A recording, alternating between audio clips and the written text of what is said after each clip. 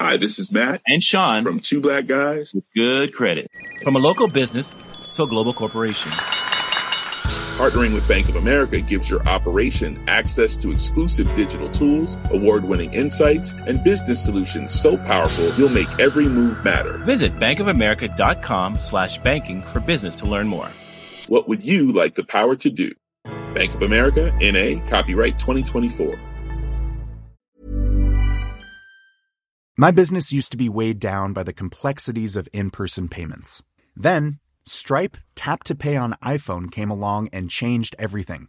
With Stripe, I streamlined my payment process effortlessly. No more juggling different methods. Just a simple tap on my iPhone and transactions are complete. What's truly remarkable is how Stripe caters to all my customers' preferences. Whether they're using cards, Apple Pay, or other digital wallets, Stripe ensures a smooth checkout experience every time. Setting up Stripe was a breeze, taking just minutes to get up and running. From local markets to global retailers, Stripe helped me expand my reach and grow my business with ease. To learn how Tap to Pay on iPhone and Stripe can help grow your revenue and reach, visit stripe.com/tapiphone. Coming up on DTNS, happy 30th to Adobe Photoshop, the real scoop behind bendable glass, and it is glass, plus the mystery of why Twitter is buying and shutting down an app that does Instagram stories. This is the Daily Tech News for Wednesday, February 19th, 2020 in Los Angeles. I'm Tom Merritt. And from Studio Redwood, I'm Sarah Lane. In Salt Lake City, I'm Wednesday's Scott Johnson. And I'm the show's producer, Roger Chang. We were just talking about the fact that the Oakland A's have got rid of their radio station in favor of internet streaming. A lot of other good topics on Good Day Internet. Become a member at patreon.com/DTNS. Let's start with a few tech things you should know. The Android app for Mozilla's VPN service is now available in the Google Play Store. The Firefox private network is powered by Mullvad, which has a no logging policy and uses the WireGuard standard. It offers servers in more than 30 countries for a limited time beta price of $4.99 per month. Well, Google announced the release of Android 11 Developer Preview 1. Developers will need Pixel 2 or Pixel 2 XL, Pixel 3 or Pixel 3 XL, a Pixel 3a or 3a XL, or a Pixel 4 or 4 XL. Or they can just use the device emulators in Android Studio, which will need the new Android 11 Preview SDK and tools. The preview includes new display types, 5G experiences, conversational experiences, and the Neural Networks API 1.3 and privacy improvements. The Internet Society's Chapters Advisory Council will vote this month whether to recommend that the Society not proceed with the sale of the .org domain registry business unless a number of conditions are met. The conditions include a lot more details around the proposal to sell the .org domain registry to Ethos Capital. Now, the sale could go through without that council's support, but there's a lot of complicated factors in how they keep nonprofit status. One of that relies on public support, and Chapters Advisory Council is usually used as a way to show they have public support to justify the nonprofit status. So there is some influence there. The new Office app for iOS is now available after its Android release on Tuesday. We talked about that on yesterday's show. The app was announced last year and has been in beta testing for a couple of months now, combining Word, Excel, and PowerPoint into a single experience. All right, let's talk a little bit more about what's going on with parental controls on TikTok, Scott. Well, TikTok, the juggernaut of social video sharing, announced a new set of parental controls, as you mentioned, called Family Safety Mode, so parents can set limits on their children's app use. The features include screen time management controls, limits on direct messages, and a restricted mode that limits the appearance of inappropriate content. These features were already available on the app for users to set for themselves, but this allows parents or a guardian to take over these controls and toggle those switches on or off for their teens. The new features are available in the UK right now and will roll out to other markets over the next several weeks. As a fairly avid TikTok user, honestly, the most powerful mention here to me is screen time management controls, because that app is designed quite well, in fact, to just keep you there for eternity. In perpetuity. You just go and go and go, and there are no final video to say you're all caught up. It doesn't happen unless you're looking at someone's individual profile. So I think those are actually going to be very useful. The other stuff I'm a little iffy on, but that stuff's going to work. Well, and this is particularly for parents to put these controls on children. Now, I already hear people in the audience saying, yeah, but children can get around that. Yes, of course, they can totally get around that. They can already get around the restriction that TikTok was forced to put into place by the FTC last February that says if you're under the age of 13, you have to agree to a more restricted TikTok app that restricts what content you see and doesn't let you post to the public, et cetera, et cetera. And of course, children are capable of lying about their age. This is not about building a 100% foolproof system. This is about giving parents a tool that they can use with their children and will work in a lot of cases. Don't you think, Scott? I do. And I think giving parents more tools has two effects. One, it gives them more tools. Okay. A mission accomplished. They want more tools. Give that to them, especially on a platform this big. And secondly, it gives TikTok a little better PR about the content. Truthfully, they're already kind of locked down on what they will or won't show. Like when we talk about appropriate content, that's obviously, a lot of people define appropriate content in different ways, but there's no nudity allowed on that app. There's nothing that stays there for very long that breaks any of those rules. And the only other thing I could think of is there is often a bit of harsh language that a parent may object to for their younger kid or whatever. And so giving those parents tools to do something is better than doing nothing. So as a parent of kids who are now sort of on their own, I would have totally supported this in the day. The European Commission has set out a number of proposals for a new digital strategy in the EU targeted at promoting European tech business and providing a regulatory framework for AI. Use of AI in high-risk sectors like health or policing would need to be, quote, transparent, traceable, and guarantee human oversight.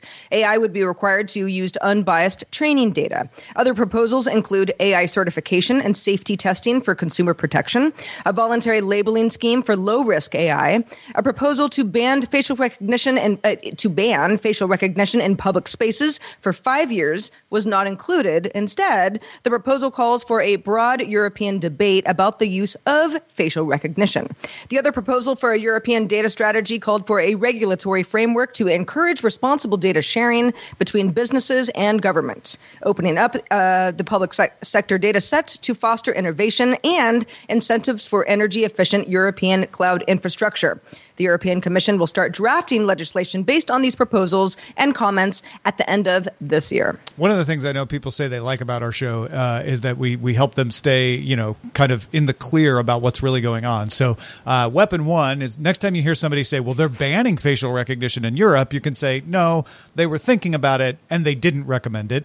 And the other side of that is even this proposal is just a white paper and a draft proposal. It's not actually legislation yet. So what will actually happen once this gets debated and turned into legislation could change this.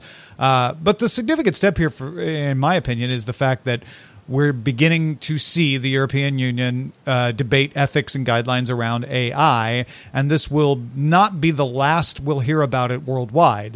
This is an ongoing conversation of how best to regulate AI, how best to encourage good ethical practices with AI, and that's going to go on for a couple of years, I think. Not super surprised they pulled back a little bit on the facial recognition stuff, or didn't exactly put that in the proposal just yet about the 5-year ban or any of that.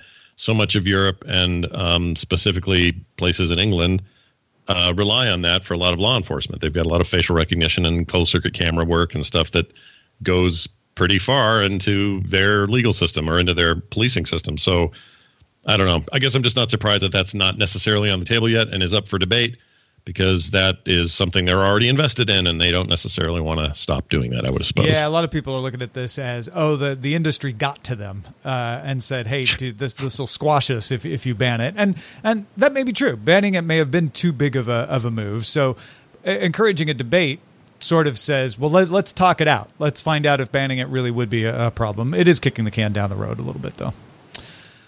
The Verge's Sean Hollister has an excellent article on the glass used in the Galaxy Z Flip, and yes, it is glass.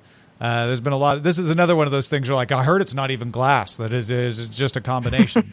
Well, sort of, but the glass is there. It's made by a German manufacturer called Schott, SCHOTT. It does have a plastic layer on top, which is leading to the fact that it fails on scratch tests because plastic is way more scratchable than glass. So the plastic layer on top is meant to protect the glass from breaking, because to make glass bendable, you have to make it thin, which puts less tensile strain on it. Glass that's aluminum foil thickness can bend like a flip phone, like what you see in the Z Flip. In fact, the Z Flip glass is 30 microns thick. To be able to bend like that, it has to be less than 100 microns. So it's a third of that. You also have to get rid of imperfections when you make this kind of glass, because if there's a bubble or even a little dust mite, that can lead to breakage. Any kind of imperfection when the bending happens will cause that tensile strength to suffer, and you will have better chance of breaking. Hence the need for the plastic coating, because a scratch is an imperfection that could happen on the glass. And even if it doesn't happen often, it doesn't have to happen that often for that to reduce the tensile strength, and then suddenly you've got breaking glass. So you have the plastic coating to absorb those scratches and keep the glass from breaking. Now, Corning, a different company that's making bendable glass, they make Gorilla Glass, but they're not the one that Samsung is using. Corning says it has bendable glass that won't need the protective cover and expects that to be on devices in the market within 12 to 18 months. We'll see about that. Also, you may have heard of a company called Daewoo Insys. Samsung says it injects the glass it gets from shot with a special material up to an undisclosed depth to achieve a consistent hardness. So this is their special sauce to reinforce that glass. And it works with the partner Daewoo Insys on that system to make the final product available for not only the Z Flip, but they're now willing to sell that to other companies to purchase to make their own devices. Wow. I'd love to know what that is. I would too. Like, okay, it's your special sauce. What in the heck are you doing? Because, the whole idea of having the plastic outer cover in order to keep the glass safe makes sense. But if it looks crappy after a short amount of time, that's not going to impress anybody. What you want is to not have to have that protective layer, or to figure out how to make that protective layer glass or something that's a lot harder. Yeah, and it's nice. I mean, the Corning statement, until we see it, who knows what that stuff looks like. But it seems like we're headed that way, where we're not going to have to worry about stuff to make it look okay or to make it work exactly right. Like, we're very early in this kind of technology. So I'm pretty confident in a few years you're going to have fully bendable glass on all kinds of devices, and we're not going to worry about whether something's got a plastic coating on it or not. We'll get there. Yeah, the upshot of this is early days. These are the first products to even use that. So, if you're into this sort of thing, then great. This is something that you can try out now. And if you're an early adopter and you like adopting technology, then this should excite you. It shouldn't matter that it's not perfect, because that's what early adoption is. It's about imperfect stuff. But if you're like, I want this stuff to work right out of the gate, well, you're going to have to wait a few years, I think. Yep. Iteration. All right. Twitter acquired Chroma Labs, which I guess means they're iterating, which makes iOS photo editors targeted at Instagram and Facebook stories, Snapchat, that kind of stuff. Twitter does not have a similar ephemeral post feature. By that, I mean a post you put up and it disappears after some time. Chroma Labs is shutting down its product and will only update in the future if iOS ends up breaking it or making it not work. Twitter product lead Kayvon Beckpour says Chroma Labs employees will join the product design and engineering teams to, quote, give people more creative ways to express themselves on Twitter, unquote. So you may be soon doing story style something from Twitter, or in my opinion, you probably won't be. But maybe they think that people will. Well, if they're not going to do that, why would they buy this? They said it wasn't just an acqui-hire. They weren't trying to get these engineers and put them on different products, but they are shutting down the apps that work with Snapchat and Insta Stories. So what are they going to do with that? I mean, they already tossed Vine for. I mean, they bought that saying, "Oh yeah, this is going to be great. We're going to incorporate all this stuff and Vine is awesome and this is great." Well, actually, we don't like that. Was actually an entirely different staff, practically. Well, sort of, but same central leadership. I don't disagree. I think it wasn't it under Costolo that they. Oh, I thought it was still under. Well, I could be wrong. The point is, though, I'm not saying that they'll screw this up. I'm saying, from a use case perspective, I don't know why they think. I would love to be convinced otherwise. Why they think Twitter is ripe for having an ephemeral story feature like Stories, and is this just a Me Too move, or do they really have something unique planned? Because that's what I'm wondering. Like, is it just something where it's like not obvious to us? It's because we're thinking Insta Stories. Why would you do Insta Stories on Twitter? I don't think I want that. Maybe I'm just being an old man, but maybe it's ephemeral messaging in a different way, in a very Twitter way, and that could be that could be intriguing. Sarah, it's also something that it's I don't know if I want this or not, but I remember when Instagram stories launched and I was like, oh, they're just copying Snapchat. How dumb. And most of the people, not everybody, but most of the people that I used to interact with on Snapchat in that ephemeral way have moved to Instagram stories. It's a huge hit for the company. So Twitter saying, all right, at this point, maybe it's a little bit of a me too. We want a feature like this. So much of the public is used to this type of thing that I think that that's actually where Twitter could win if there was a product that rolled out correctly, because all the other companies have gotten us used to it. That's interesting. Social media, everybody's got it. We may as well too, because now it's standard practice to have a social media account. And there's a lot of Twitter that's a little, he make a joke, it's kind of throwaway type thing. I can see Twitter actually working out well for this type of thing. Like, this doesn't have to be something that defines me. I'm not going to pin this tweet. It's just something I'm thinking of for the moment, and maybe it gets bundled into a DM experience. I'm not really sure. Speaking of platforms, TechCrunch reports that Facebook is testing a tabbed version of the news feed for mobile, including the current most relevant feed, moves the most recent feed from the sidebar to its own tab, and then adds a tab for already seen, which was previously only available at the URL facebook.com/seen. I didn't even know that existed. Never even been there before. The prototype was found in the Facebook for Android code by engineer Jane Mancham Wong. Facebook confirmed to TechCrunch that it is testing the tabbed interface internally. So, it's Facebook for mobile versus Facebook for desktop have always been two very different experiences for me. Yeah. The idea that I have more choice over what my news feed looks like, I like this idea. I mean, Facebook went way away from reverse chronological stuff a long time ago, and I just kind of, everyone mumbled and grumbled about it, and we're all used to it at this point. To this day, there are very important posts that I would have liked to see from friends, but for whatever reason, the algorithm just buried it, and I didn't see it till later or never at all. You ruin friendships that way, Facebook. But to give me more options for how I want to look at stuff or go back to stuff I've already seen that, again, would just be, into the ether otherwise, I think that's cool. Go ahead. Give me some choices. I mean, you're a huge network.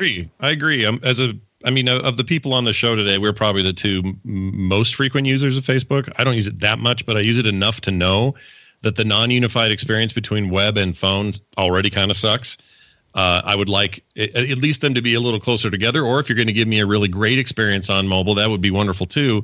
But the way you share things across groups and other stuff is different between the two platforms, which I cannot get my head around. Also, mobile just felt like they just kind of kept laying things out on top of each other every time a new feature would happen, and it just stacks forever, feature by feature, and you're like, where does this even start? Where's my timeline? Like, I don't know anything about what I'm looking at half the time. So I'm all for improving that. I kind of have to use it for things. And so, I'd love to be one of those people who says, well, I don't even use Facebook, but I do. And so please improve it. That'd be great. Yeah. And for those of us and I'm the same way, Facebook, because sometimes I'm like, all right, I haven't been on Facebook today. Let me just check it. But if there's a, I don't know, story that's sort of breaking and important to me, having a most recent feed is actually the reason that I'm on Twitter rather than Facebook. That's like the number one reason, because everything else on Facebook, it's like 2 days old and you're just getting like Happy Valentine's Day from last Friday and the whole thing. So again, more options, because there is so much being shared on the network, makes sense to me. I agree. I don't have the app on my phone. To get all the tech headlines each day in about 5 minutes, be sure to subscribe to dailytechheadlines.com. Hey, I'm Ryan Reynolds. Recently, I asked Mint Mobile's legal team if big wireless companies are allowed to raise prices due to inflation. They said yes. And then when I asked if raising prices technically violates those onerous 2-year contracts, they said, what the f*** are you talking about, you insane Hollywood ass f- So to recap, we're cutting the price of Mint Unlimited from $30 a month to just $15 a month. Give it a try at mintmobile.com/switch. $45 up front for 3 months plus taxes and fees. Promo rate for new customers for limited time. Unlimited more than 40 gigabytes per month. Slows full terms at mintmobile.com. The Claude 3 model family from Anthropic is your one-stop shop for enterprise AI. With models at every point on the price-performance curve, you no longer have to make trade-offs between intelligence, speed, and cost. Claude 3 Opus sets new industry benchmarks for intelligence, Sonnet strikes the perfect balance between skills and speed, and Haiku is the fastest and lowest cost model in the market, perfectly designed for high volume, high speed use cases. Join the thousands of enterprises who trust Anthropic to keep them at the frontier. Visit anthropic.com/Claude today. My business used to be weighed down by the complexities of in-person payments. Then, Stripe Tap to Pay on iPhone came along and changed everything. With Stripe, I streamlined my payment process effortlessly. No more juggling different methods. Just a simple tap on my iPhone and transactions are complete. What's truly remarkable is how Stripe caters to all my customers' preferences. Whether they're using cards, Apple Pay, or other digital wallets, Stripe ensures a smooth checkout experience every time. Setting up Stripe was a breeze, taking just minutes to get up and running. From local markets to global retailers, Stripe helped me expand my reach and grow my business with ease. To learn how Tap to Pay on iPhone and Stripe can help grow your revenue and reach, visit stripe.com/tapiphone. Well, folks, as we mentioned, it's the 30th anniversary of the launch of Adobe Photoshop. It existed before that, before it became Adobe, but it was Adobe Photoshop launching 30 years ago today. Adobe announced some updates to celebrate. Adobe Photoshop for the iPad now gets the object selection tool. That's the one that first came to the desktop version of Photoshop 3 months ago. It uses some AI to detect objects in an image, so you can just kind of loosely circle it, and it'll be like, oh, you mean this, and snap to it. The iPad version also gets additional typesetting and formatting controls. The desktop has a lens blur feature now that runs on the GPU. It had it before, but it wasn't that great, and it ran on the CPU. Now it runs on the GPU. That gives it a little more juice, so it can provide a more realistic bokeh-type effect. And the content-aware fill workspace now lets you make multiple selections and apply multiple fills at once. Scott, I know this is a tool that you use in your daily life. How do you feel about the fact that Adobe Photoshop is 5 years away from being old enough to run for president, and these new features that they're throwing in? Well, it's one of the only pieces of software I can look at and say that I think at least multiple times a week, and certainly in the last 20 of those 30 years, every day I use Photoshop. Every single day in some form, whether it's brief or a long period of time, Photoshop is a part of my everyday life. And I have a love-hate relationship with it. I think it's bloated in some ways and has some issues. And from an artist perspective, it doesn't always sort of lean into some artsy directions that I wish it would. But I don't think we can overstate just how impactful Photoshop is as a piece of software. In fact, it's got to be in the top 3 most important pieces of software, certainly in my life, but maybe to the entire industry. Yeah, kind of ever. And it kind of touches everything, right? Like, doesn't matter what you're doing, where you're going to do it, or how you're doing it. Photoshop can be used to get you there. Whether someone's finishing a logo, or we're touching up photos for the, my realtor site, or we're trying to figure out a way to take imperfections off somebody's face so we can get it to print. Whatever it is it is not only part of that important software history, but it's now part of just the zeitgeist of life. It is a piece of culture. And when people say, oh, that's been shopped, that's been Photoshopped, that's not just the name of a product. That is now a term we use for a verb or otherwise when we're talking about just life. So I think it deserves the position that it has. I'm proud of its roots. So the guys who made all this happen, a lot of them went to the University of Utah, so are sort of famous here for this sort of stuff. Adobe, a lot of those Adobe guys, and they pretty much created and now still own the graphics world. There's lots of competition now, lots of really cool up and comers and little offshoots and other things, no question. But Photoshop blazed an incredible trail, and had they not been there to do it, maybe somebody would have filled in. But I'm not sure how well it would have gone. So a huge legacy, man. 30 years. It's insane, and it's great.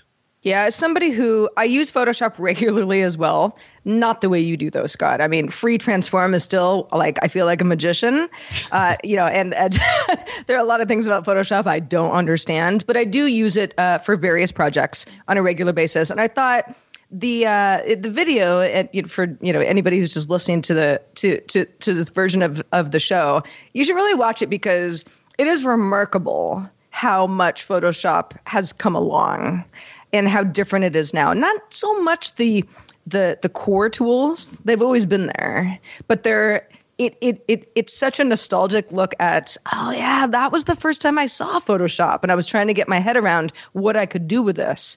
And a lot of creative people were trying to figure out, okay, how do I make this part of my livelihood? I remember using it before layers existed, and that was nuts. Like, layers as a concept is earth-shatteringly huge. Like, it's just an enormous change, a sea change to creators, to artists, to people who work with photos. And for people who may just be sort of tangentially aware of Photoshop, layers means that you can edit the photo on different levels within, right, Scott? So that in the original version of Photoshop, you made an edit and you can undo it. That was pretty much all the control you had. With layers, you can go and edit a layer and then have a layer masking it or over it. Like, it just exponentially expands what you can do, because you're not destroying part of the other layer when you edit one part. It's like for audio people, it's discrete audio tracks. Yeah, same idea. If you don't have that, then you're like, oh well, I'll do my best. But with layers, you have so much control. That's a great comparison, actually, and it's true that non-destructive quality of what layers brought to that world cannot be understated, or overstated rather. And it's so part of everything I do now. And if you talk to any concept artist, anybody doing any kind of artwork using Photoshop, which is, again, the tool standard for the industry, they're using layers in incredible ways now that you just can't do on Canvas. And it's Photoshop's fault that sometimes I'll work on traditional paper or canvas or illustration board, and I'll be working away, and I'll want to, my finger wants to hit Control-Z. To undo something, or I want to pinch and zoom somewhere because my Wacom Cintiq will support that, or in the iPad case for that app, same thing. Like, it changes the way artists think about their canvas, and a lot of people don't understand because they don't necessarily hang around a lot of artists or whatever, but it is just profound. It is the impetus for digital art in the modern era. And without it, I don't know how far along we'd be. It's a huge thing. And this isn't just me pimping for Adobe. I like my Adobe stuff. There are things about it I don't like. There's plenty to say about lots of competing products. This isn't really what I'm saying. But just from a historical point of view, it's really hard to overdo it. It's a big. I think that's fair, because I don't use Photoshop. I use Acorn, and I've used GIMP in the past too. I mean, there's a lot of alternatives, but those alternatives all really build on that language that you see. I know, Sarah, you said how much it's changed, but it's also kind of odd how much is the same, and how much of that Photoshop version 1, if you see those videos that are flying around of 30 years ago Photoshop, how much of that is still the visual language of almost every image editing app out there. Mm-hmm. Yep. Yeah, that's true. Not only that, like specifically, Tom, in that UI, you look at that toolbox over there, it's essentially the same toolbox we have today, with some additions and with some features like press and hold, and then you get 3 more tools sub under that tool, and lots of other stuff, AI additions and everything else. But really, the lasso tool and the selection tool and the airbrush tool and the painter tool and the pen tool, like, those are all there in that old screenshot from that black and white Mac. And there's something fun about that consistency, and also the fact that thing is just well beyond that now, obviously, in its capability. But it's a fun look back at a thing that I just don't know where I'm personally at in the internet and content creation without it. It kind of changed everything for me. It's also one of those subscriptions, $9 a month. Got to do it. Yep. Way to go, Adobe. Way to go, Creative Cloud. Thanks, everybody who participates in our subreddit. You could submit stories and vote on them at dailytechnewsshow.reddit.com. Also join in the conversation in our Discord. It's a good crew in there. You can join by linking to a Patreon account at patreon.com/DTNS. Let's check out the mailbag. Oh, we continue to get really good feedback about the whole idea of Slack and Microsoft Teams and workplace, the kind of the enterprise and making sure that people are staying on task. First email from Adam says, "Howdy, folks. I'm at a small government organization, and we've recently rolled out Teams. The following retention policy was set after lots of head bashing between HR, legal, and..." Adam says, "I'm gesturing vaguely at a deployment team." He says, "Personal chats automatically deleted after 3 days. Team chats automatically deleted after 90 days. Team files stored forever until a better policy is decided. This was the compromise they came up with so people could use Teams for short-term projects and immediate collaboration, but not so much that it became a burden for data storage. Considering we're pretty smoothly using this as a full-on internal email replacement, it doesn't seem like we're generating any more data than we would have otherwise. Adoption has been mostly embraced wholeheartedly after we pointed out the GIF button. The old GIF button. That'll get everybody all the time. And then David from Phoenix wanted to write in about the Teams conversation, said, I work for a fairly large nonprofit in Phoenix, Arizona.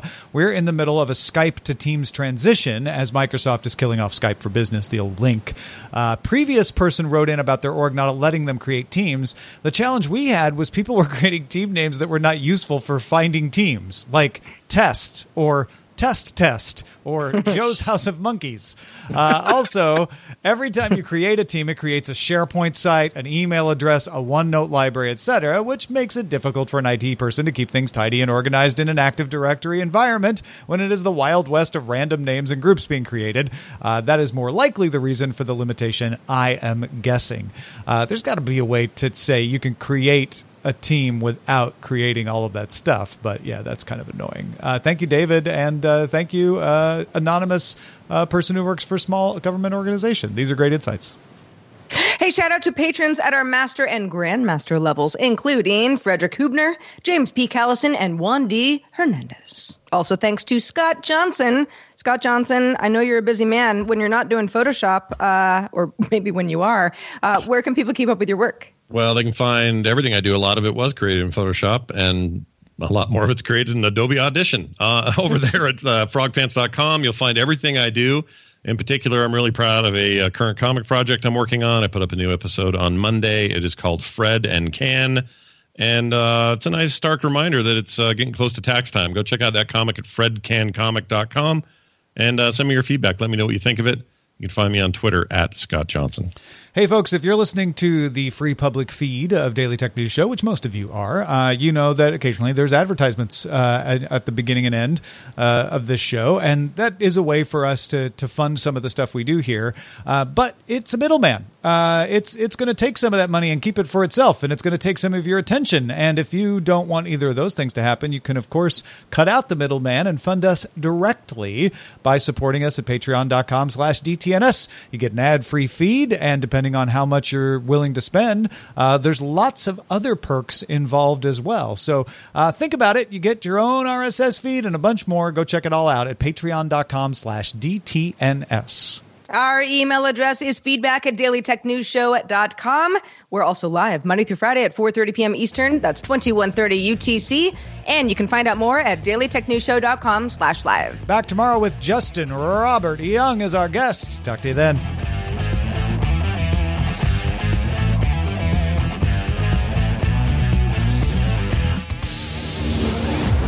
This show is part of the Frog Pants Network. Get more at frogpants.com. Diamond Club hopes you have enjoyed this program.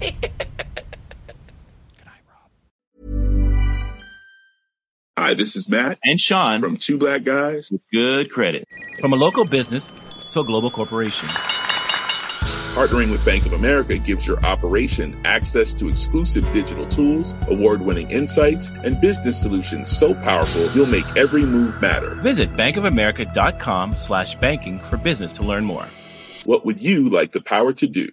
Bank of America, N.A., copyright 2024. Ever catch yourself eating the same flavorless dinner 3 days in a row? Dreaming of something better? Well, HelloFresh is your guilt-free dream come true, baby. It's me, Keke Palmer. Let's wake up those taste buds with hot, juicy pecan-crusted chicken or garlic butter shrimp scampi. Hello Fresh. Stop dreaming of all the delicious possibilities and dig in at HelloFresh.com.